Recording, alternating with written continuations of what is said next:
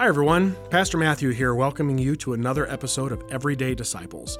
Thanks for listening today. All of us here are so grateful for you, our listeners, and we hope that you've been able to grow in your walk with Jesus as you listen along with us. On today's episode, we sit down with Pastor Rob and Adam for another installment of Bibles Only Bible Study, where we leave all the tools and resources behind and just study God's Word together, reading through the Sermon on the Mount. And then I sit down with Aidan Hunt and CJ Geluso to talk about forgiveness. If you've ever been in a situation where you've been really wronged by someone, you know that's a tough topic to work through. And finally, Aidan and I take a quick look at another strange Bible story, this time from the Gospel of Matthew when a fish shows up with a coin for Peter. So lots of great stuff ahead. Let's go. Well, welcome once again to another segment of Bibles Only Bible Study. Sitting here with Adam Vanderstelt and Pastor Rob Appold, and we've been looking through the Sermon on the Mount. So just, the thought behind this one is we're just using our Bibles. So, no commentaries or other things like that we sometimes bring to these, just to kind of do a Bible study the way that you might do a Bible study. And so we're picking up, if you're following along today, able to crack open your Bible with us in Matthew 5, starting at verse 13. The Sermon on the Mount, full of lots of memorable teachings of Jesus, and this is maybe one of the more memorable ones here. So, Adam, you want to read verse 13 through 16 for us so that people can get that in their minds? I sure can. I'm reading from the ESV version of the Bible. And it goes like this: "You are the salt of the earth, but if salt lost its taste, how shall its saltiness be restored? It is no longer good for anything except to be thrown out and trampled under people's feet. You are the light of the world. A city on a hill cannot be hidden. Nor do people light a lamp and put it under a basket, but on a stand, and it gives light to all in the house. In the same way, let your light shine before others so that they may see your good works and give glory to your Father who is in heaven." All right. Thanks, Adam. Yep. So, like we said, these are kind of familiar words, right? Be salty. Be salt, not salty. I guess salty has taken on a different connotation in our culture today. But be salt, be light. Yeah, city on a hill. That has American roots in it, I think, as well. What do you mean by that? I think that wasn't that the Puritans' view of what they were doing? They were going to be the city on the hill for the world, for the nations. Their motivation for coming to the New World. And I think that prevails even a bit today still. Like, people sort of think of America as that city on a hill. That might be a little bit of reading ourselves into the Old Testament text in a few places, and that might not exactly be what God intended there with His Word, but certainly a picture that we hear in the Old Testament, right? The city on a hill. Is that Isaiah that he's quoting? I can only bring my Bible. I can't. Yeah. I don't know that. I feel like that's from Isaiah, but maybe I might be mistaken on that. Certainly in the Old Testament, you have that picture of like Zion up on the hill and the nations streaming to Zion, that sort of image that comes there. That maybe that's not Isaiah. I know the prophets in general tend to speak about that. Sure. Yes, a very centripetal kind of attraction. But I think this is just the opposite. Yeah. I think Jesus is saying, the concluding, "Let your light so shine that others may see your good works and glorify your Father who is in heaven." So it's designed, I believe, to encourage us to be conscious without being, legalistic or anything like that. But our demeanor, our actions have a witnessing effect. Sure. Yeah, I think both the salt and the light have an aspect of going, right? The light, when you turn on a light bulb, those light rays move from the bulb out into the darkness and penetrate it. When you're cooking, you don't usually bring the food to the salt. You bring the salt to the food to season it. So there's that aspect of going in those ways. Again, just probing the salt metaphor here. What exactly is this, saltiness losing its salt? And I mean, we've heard what salt does. It purifies something. It's a preservative. Preserves, yeah. It's a seasoning. It's a ice melter for us. But I mean, when salt loses its saltiness, that I guess threw me until the only explanation I heard is that they didn't have pure salt in that day, so there would always be impurities in the salt. So the whatever other minerals and stuff in it, and so salt could leach out, and you would just be left with the impurities. Sure. Because Jesus uses that quite often. There are other places where salt loses its saltiness. I think what sticks out to me in that verse, at least from what I know about cooking, is that salt is always used as a means to draw out the good flavor in a food. And I think in the same way, and maybe what Jesus is pointing at here is saying, there are a bunch of good things that I have made in the world. Now, as Christians, you point to those good things and you show that I am in those things. In a sense, you're the seasoning of that. Yeah, the way that I heard it put, I don't remember what cooking show that I was watching, but that salt makes food taste more like itself. Right. Rather than more like salt. Now you can, if you add too much salt, Right. then all you taste Overpowers is the salt. But it unlocks sort of like the receptors on our tongue Really? to enhance the flavor a little bit stronger.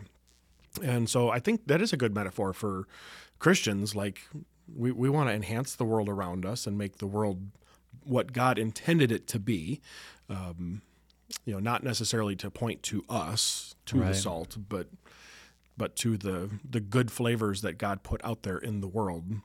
Yeah, I mean, like to the scientific mind, you look at how all of these different plants and animals are connected in a unique and really beautiful way, and we as Christians can point to that and say, like, God made that, and that's our salty testimony, I think. Mm-hmm.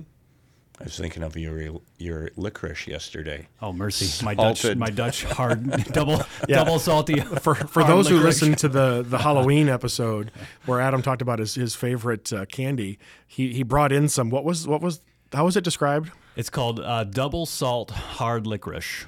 Yeah, Dutch licorice. Yes, and black licorice too. Yes, and he offered it to all of us at our staff meeting that we had yesterday, and You went back with an awful lot of it, I think. Yes, I think only one person took it and made a sour face for about 20 minutes. No, I was just trying to pry that licorice off my teeth. Yeah, it uses the term candy very loosely. Actually, I kind of enjoy it, but not that I'm coming back for more. But yeah, salt. That salt would actually free the natural things or the natural flavors out. Yeah, that obviously the point is Jesus is saying you're an agent in this world, and that through faith in Him we're doing something. We certainly passively receive His grace, but the result is a faith that is alive and active. Right. Which is the exact same picture that he paints there with the light. People don't light a lamp and put it under a basket. They set it up on a stand. Like that light has a purpose. It has a function to give light to the whole house. And so we are to give light to the world around us. And I like that with light, like it pierces the darkness. It penetrates the darkness and pushes it back. And that's what we get to do with the light inside of us, the light of Christ. And I would hope that a verse like this can probe that, fall modesty of people that, I'm nothing in doing some, in serving in this world. But let your light shine without being prideful. I certainly don't want to go point people in that direction, but where you have been gifted and you're being used by God, let that be known. Mm-hmm. When I went to film school, there's this big kind of light. It's a huge light, and it's about the size of this table, which is about 3 feet across. And that light is used to imitate the sun. So people often on set call it the God light. Because it's this huge light that pours out and is meant to imitate the sun on like a cloudy day. I think of that in the same, that might be like what we're meant to imitate the sun S-O-N, with our light, and be imitators, almost little God lights all around. Absolutely. And reflecting that light of Christ out into the world around us. I think that's what we're called to do. Should we continue on here? Let's read through. We're just going to go up through verse 20 today. So, Pastor Rob, you want to read 17 through 20? 17 through 20. Do not think that I have come to abolish the law or the prophets. I have not come to abolish them, but to fulfill them.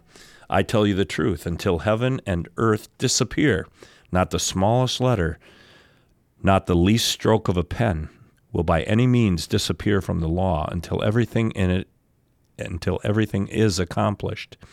Anyone who breaks one of the least of these commandments and teaches others to do the same will be called least in the kingdom of heaven. But whoever practices and teaches these commands will be called great in the kingdom of heaven. For I tell you that unless your righteousness surpasses that of the Pharisees and the teachers of the law, you will certainly not enter the kingdom of heaven. No pressure. This is the word of Christ. Praise be to God. It's every time we have one of those sorts of readings, in the service, it always feels funny when we're, thank you God for that hard word that we just got. Exactly. So part of it, I think Jesus is setting up what's about to come after this that we'll get into in subsequent episodes here, where he starts doing the familiar, you've heard it said, and he quotes the Old Testament law. I tell you, and he kind of ratchets it up a little bit more, strengthens it a bit. So he's kind of laying the groundwork. I didn't come to wipe that away. In fact, you got to be even more righteous. Mm-hmm. This is maybe one of those hard passages for folks. Like you get to the end there, unless your righteousness exceeds that of the scribes and the Pharisees, you will never enter the kingdom of heaven. Ouch. Yeah, I think outside of understanding righteousness outside of ourselves that comes through Christ, there's no way to understand that. I think, for a lot of people who simply maybe hear those words, and maybe they hear those words from other Christians, Mm-hmm. kind of shouted at them, it's certainly, if all of my righteousness has to come from what I'm doing, then, man, I got to be really, really good. And I don't know that I can be that good. In fact, I'm pretty sure I can't be that good.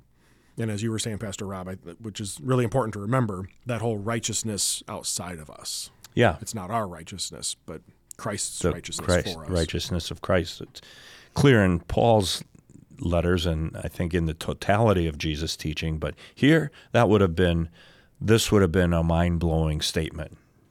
To exceed the righteousness of the Pharisees, they were the good people. Mm-hmm. And the teachers of the law, that would be the scribes, I would take it? I would assume so, Mm-hmm. yeah. So these are the guys who already are seen as being basically perfect, right? Right. They're keeping the law, every aspect of the law. At least in their eyes they are, and in the eyes of the people around them. And that's what I think is so huge about the next sections that we're going to get into next time, with anger and lust and things like that, where from the outside, right, it looks like you're righteous, but Jesus is getting at the heart. Yeah, exactly. And, he always has that annoying question. Right, being able to get right to the heart, the literal heart of the person.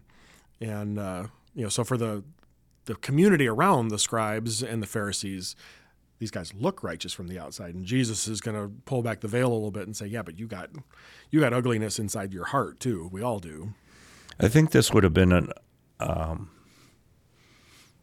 doubly confounding to the Pharisees. For the first part of this, they would have said, yay, thank you, Jesus, for saying that he didn't come to get rid of the law. Yeah, because they loved the law. Mm-hmm. And then to say you got to exceed that of the Pharisees, they would have said, who succeed? Who can be better than us? But isn't that kind of the message here? And moving on through, chapter 5, it's like Jesus says the bar's really high. In fact, it's so high that you can't jump it. Yeah, right. And that's the whole idea is, and I'm the only one that can jump the bar. Yeah. Exactly. And you can't, there's no way you can do it. Mm-hmm. Right. So get out of that mindset. And thank God right? Yeah. That there's no way that I can do it. Because if there was a chance that I could, then I'm going to try. And I'm going to wear myself out trying to be that completely perfectly righteous, all the while wondering, Or pretend to be. well, sure, either pretend to be, or all the while wondering, was I really good enough? Did I really mean it when I did that? Did I forget about somewhere where I messed it up? And like you got that constant guilt and worry on your heart the whole time when I think it's on me. Where man, it's so great to have that righteousness from Christ applied to me, in spite of the fact that I'm broken and messed up and going to strive to do well, but going to fail too. Mm-hmm. One thing that helped me on this whole thing, a little saying that a self-righteousness that you do yourself gives you a PhD. It makes you proud because you think, well, I'm better than the next guy. Mm-hmm. Or it makes you a hypocrite. Mm-hmm. I'm pretending I'm doing this, but I know I'm not. Right. Or it leads you to despair. Oh, to sure. say, I'm hopeless. Mm-hmm. I'm supposed to be able to do this, and I can't. What's the matter with me? Mm-hmm. Well, you're a sinner, but you're a loved and redeemed sinner. Right. Praise Jesus for that. Well, I think that's a good spot for us to wrap up here. We're going to pick up right where we left off in our next time. So thanks for tuning into this part, and be glad to talk with you guys again to continue through the Sermon on the Mount.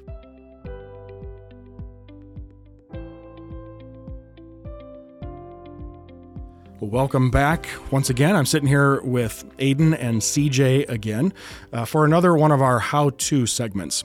And this one comes kind of from pastoral ministry to folks on the topic of how to forgive. I don't know about you guys, but I've had conversations with people, sort of those pastoral or discipleship type conversations with people who are struggling with forgiving someone in their life for something that's happened, whatever it is. And I think people maybe have a variety of opinions on what even does it mean to forgive. Have you guys encountered that before with, talks with other Christians and, youth that you guys work with or other people? Yeah, I have. And forgiveness is a very difficult topic because by forgiving somebody, it doesn't mean your emotions towards that situation go away.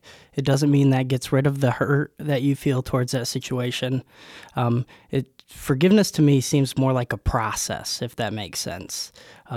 Now, you forgive somebody in the actual moment, but you have to almost work towards forgiving them or work towards that process. Yeah, I think CJ put it very well just now. I think we're really good at saying sorry, but we're not very good at apologizing. So what's the difference between saying sorry and apologizing? Well, I think a lot of the time we say sorry for things that just happen on a day. Like a perfect example, I was at the grocery store last week, and this woman and her child were kind of blocking the aisle with their cart, and so I was squeezing around them, and I was like, "Oh, sorry," just trying to, how Michiganders and Midwest people just "Oh, sorry," but I said sorry, and I'm like, I apologized for doing my groceries and trying to get around somebody. I'm not asking this woman for her forgiveness. She was occupying space, and I just needed to get past her. She wasn't doing anything wrong, and neither was I. It was more of a polite formality, yes. sort of. And I think we almost treat the first part of forgiveness, which is the need for an apology or for say sorry, we treat it to, I think, not casually, but it doesn't hold the same weight. So now when you say sorry to someone, and then in order to forgive them, you say it's okay, but it's not necessarily okay. Like CJ was saying, it's the reason they have to say sorry is because your feelings were hurt, or they did something that wronged you, or something happened that they're in need of apologizing for. You don't have to say it's okay, because it clearly is not. But it's okay to say, thank you, or I accept your apology. There's a lot more, I think, weight and meaning in that, and I think there's more room to forgive when you actually acknowledge, yes, I need to forgive this person, or they need to forgive me. So maybe let's start first by kind of identifying some of the ways that we get forgiveness wrong. So like you just kind of said that we get forgiveness wrong when we think of it in maybe that transactional kind of thing where like I need to just get around you, so I'm just going to say I'm sorry. You're going to say it's okay, and we're all going to go on with life as if nothing happened, kind of thing. When we think about it, maybe in those terms, or when we think about it, kind of like I said right there at the end, that when you say you're sorry and I say I forgive you, that it's like it never happened, and that's not what forgiveness is either. Yeah. It doesn't make whatever the problem was just disappear. Doesn't make it meaningless. What are some other ways that you guys know of that we can get forgiveness wrong? Well, I know I've done it before, and that is like apologizing or saying sorry in a way that doesn't make it seem like it's my fault. I know that I feel. So not Does that owning it. make sense? I'm sorry you feel that way. Yeah. I kind of Or- like that. Sure. Yeah, I'm sorry this happened. It's because this happened, and it wasn't me. Trying to explain it away, yeah, without owning it. And that can be hard, right? Because sometimes if we're on the like erring side, we've wronged somebody, and sometimes maybe it's not fully our fault.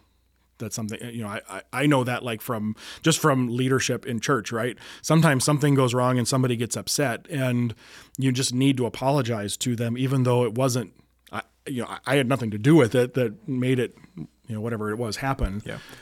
I think of, the mantra, forgive and forget. And people say, hey, it's important to forgive and forget. And I'm like, where do you get that from? Right. Yes, forgiveness is important, but you don't just forget and act like it never happened. Right. There is a level of trust that needs to be rebuilt via forgiveness. So you're not necessarily forgetting immediately what happened to you or what you did to somebody else. And I think if you're in need of forgiveness, like if you need someone to forgive you, you shouldn't forget what you did either. And remember, what you did was not the best thing.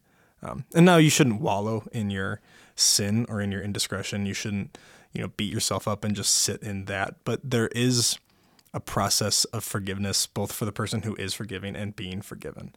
And it's necessary to understand the need for change and transformation on both sides. Right. I think maybe that whole forgive and forget thing comes from what we know about how God forgives, right? Because, God, like Scripture says, He remembers your sins no more. So like God forgives and forgets. And we're not capable of that. Yeah. Human relationships and stuff are such that we've got sin all around us. And so things go wrong, things go bad. Like you just said, trust is broken and trust needs to be built back. It's a process. And I think forgiveness is part of that process. But forgiveness isn't the whole thing. And yes, God forgives and God does not hold us to our sins, but also I don't think there's a total forgetfulness with God because He is constantly working on us and in our hearts. God knows the things that we struggle with and have for a long time. Even in Exodus 34, where God says to Moses, he keeps reminding Moses what his name is. And God says, I am the Lord, keeping steadfast love for thousands, forgiving iniquity and transgression and sin, but who will by no means clear the guilty, visiting the iniquity of the fathers on their children and the children's children to the third and the fourth generation. God understands the things that we struggle with and our need for forgiveness. And honestly, it's so much better that way. Thank God for that He knows us so intimately, that He knows the things we struggle with and the areas of our life we need His forgiveness in. And so I think it's important to distinguish, it's important to forgive others, but I think one of the things I struggle with most, especially when it comes to this, is forgiving myself. And I think self-forgiveness is something we can look at as not very Christian, because we are just constantly reminding ourselves of how wicked and terrible we are. And there is always space for that and room for that. But I think a failure to forgive yourself is one you're setting yourself up for deeper hurt and deeper failure, because you're not able to get past the things that you need forgiveness for. And God's willing to forgive us, and God willing, the people in our lives are willing to forgive us as well. So I think learning how to forgive yourself is another important part of that. Right. So maybe let's maybe move into how do we really forgive when it comes to if let's just put ourselves on the side of a wrong has been done against us to whatever degree that is. What mental process, spiritual process do we go to go through when it comes to forgiving the person who has wronged us. And maybe we'll even start by saying whether they apologize or not. Yeah. I feel like the process of forgiveness starts with yourself. It starts with accepting that we're all sinful, that person is no better than your own self. And I know that in some cases in my life, I've had to take breaks from people, if that makes sense, or create a little bit of space. Well, I actually took the time and let that wound heal, and I needed to actually accept that I was giving them forgiveness before I continued my relationship with them. And I felt like that was good only for the fact that if I continued to just interact with them on a daily basis like nothing happened, I feel like some passive aggressivity would have come up, and I would have just kind of acted a little crappy towards them, if that makes sense. And so yeah, I feel like in my life, I don't necessarily look for space, but if I need it, I'll take it. Mm-hmm. I think it's important to remember, like you said, we're not called to be a doormat. We're not called to put ourselves in a position where like a toxic person is going to just suck the life out of us. We are called to put up healthy boundaries, and sometimes we just have to do that. And forgiveness is a part of it. And sometimes I think we can forgive even in spite of the boundaries around us. I think for me, part of forgiveness, what goes through my mind at least, is recognizing the importance of the relationship.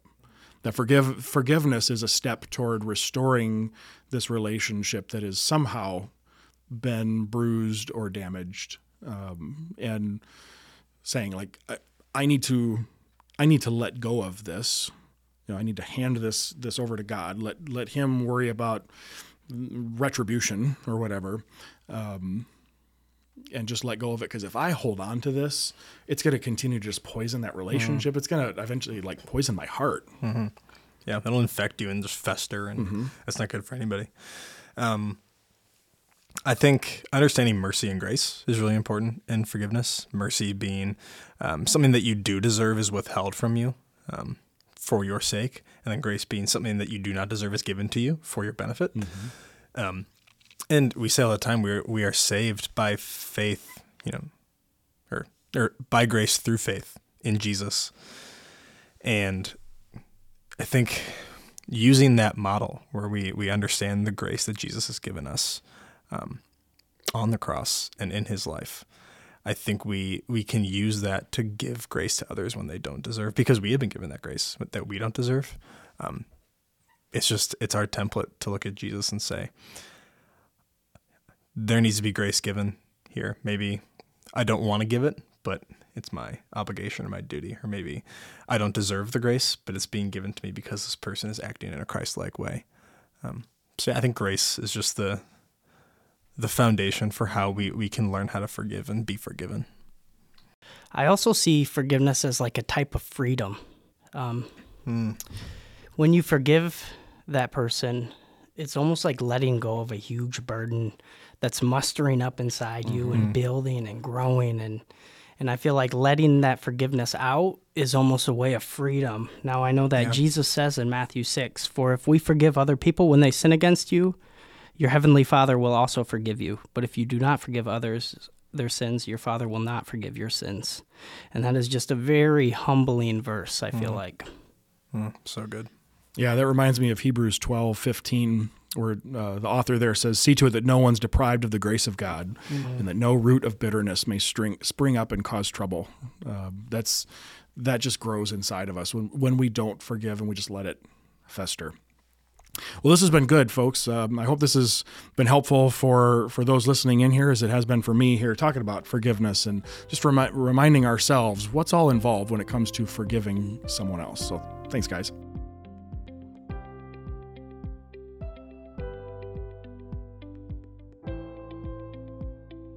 All right, well, I'm joined once again with Aidan Hunt as we're looking at one of those weird stories from the Bible. And last time, if you were listening here, we talked about Elisha and the kids, teens, whatever, who were taunting him about being bald and him sending the bears to take him down. This time we're looking at a story from the New Testament, one that's probably not familiar to many folks. It's just a little short story in Matthew, chapter 17, verses 24 to 27, where a fish shows up with some money in its mouth. And it's just kind of a strange little story here. And so, Aiden, why don't you read this, and then we'll kick it around a little bit and see what this means. When they came to Capernaum, those who collected the temple tax approached Peter and said, "Doesn't your teacher pay the temple tax?" "Yes," he said. When he went into the house, Jesus spoke to him first. "What do you think, Simon? From whom do earthly kings collect tariffs or taxes? From their sons or from strangers?" "From strangers," he said. "Then the sons are free," Jesus told him. "But so we won't offend them, go to the sea, cast in a fish hook, and take the first fish that you catch. When you open its mouth, you'll find a coin. Take it and give it to them for me and you." All right. So we're fishing for money here or something. Don't you wish it was this easy? This is like the ultimate. I'd go fishing a lot more often. Is this like the ultimate goldfish? Is this the literal fish? This is one of those strange little episodes in the Gospel of Matthew. I'm betting you've probably never heard a sermon on this. I know I've never preached on this text before. And I'm not even sure if this one comes up like in the prescribed readings for the church, if this is one of those readings or not. But so let's maybe take a stab at what is this whole story about? What does this mean? Well, it's about taxes. What kind of taxes? The temple tax. All right. So, and what do we know about the temple taxes? Do you know anything about those? You'd probably know more than I do. So I'm gonna toss it back to you. And I don't know a ton about them. I know that something that was instituted in the Old Testament that gets adjusted quite a bit throughout history at different times, up and down. Sometimes it's more, sometimes it's less. And there is a bit of debate about how much they were being taxed at the time that this is happening here. But for the most part, the taxes were at least intended to support the sacrificial system, to buy the animals for the sacrifices and things like that. And that's the kind of, I think, the tax that they're talking about here, which the tax collectors come up and ask, so, does Jesus, is he paying the taxes? And Peter says, yeah, of course. And then we have this conversation between them of Jesus and Peter, which we're not told. Clearly the tax collectors aren't part of this conversation because it happens when they come into the house. But where Jesus says, so what do you think? From whom do the kings of earth take a toll or a tax? Or I forget how the version you read it said, tariff or tax, I think is how it said. From their sons or from others? So what's Jesus asking there? Just from a practical worldly perspective, do the kings tax their own kin, or is it of the people? That's what Jesus is asking. Are you taxing the people, or are they taxing their family? Yeah. And Peter's obviously going to agree. Yeah, he's taxing the people. Right. And so Jesus says, so the sons are free. And so Jesus is starting to kind of bring about this idea of us as followers of Jesus, baptized children of the Father. We now are sons of the Father. We're free. Yeah. We're not, there's no need for us to be taxed in this way. Now, part of this also comes just looking at the greater context of this story. Right before this, Jesus has, one of his very explicit statements about what's about to happen to him. The Son of Man is about to be delivered over to the hands of men. They'll be killed, and he's going to be raised on the third day, which is the ultimate sacrifice. No more sacrifices are going to be needed. Yeah. And so Jesus, in a way, is saying, this is about to be all over and done with. But I really like what Jesus says here. So, however, we don't want to offend these guys. We don't want to cause them trouble. So, and then we get to this, very miraculous thing of go cast a hook, which, trivia note, this is the only instance in the New Testament where a fish is caught with a hook and not with a net. Everything else is a net. This is a hook here. And in the fish's mouth will be this coin that's going to cover both of us. Go pay it. Yeah. But his whole point is he doesn't want to offend them. Yeah. This is a system that exists that God put into place in the Old Testament, but it is about to be abolished through what Jesus is going to be doing here in just a few chapters. But Jesus provides for this, and I looked through a bunch of different commentaries on this, and nobody had any great insights on the whole, like, why this fish comes up with a coin. Some thought, there's a connection between Peter as a fisherman and this fish here. Could be it's another way of Jesus showing his just miraculous power over all aspects of creation, the big things like the storms and the little things like a fish and a coin. We're also never told of this happening. Yeah, we don't see the culmination of. Right. But I think, with what we know about Jesus and his power, we can assume that this happened. And the tax collectors certainly don't see this happen. They just get paid. They get the money that they were supposed to collect there. So, yeah, it's just an interesting little story, a little side note in the New Testament here in the Gospel of Matthew, one that we may not have encountered before, but one that just reminds us of all that Jesus is doing and has done for us in his sacrifice as the ultimate sacrifice for us. So, thanks, Aiden. Thanks for listening in today on all these great conversations. We'd love to hear from you as we continue this journey together. If you could rate and review us on whatever platform you're listening to us on, that would help us out and help others find us. And if there's a topic you'd like us to talk about, let us know. You can email us at media@stmatthewgr.com. Thanks for listening, and keep following Jesus together as we become everyday disciples.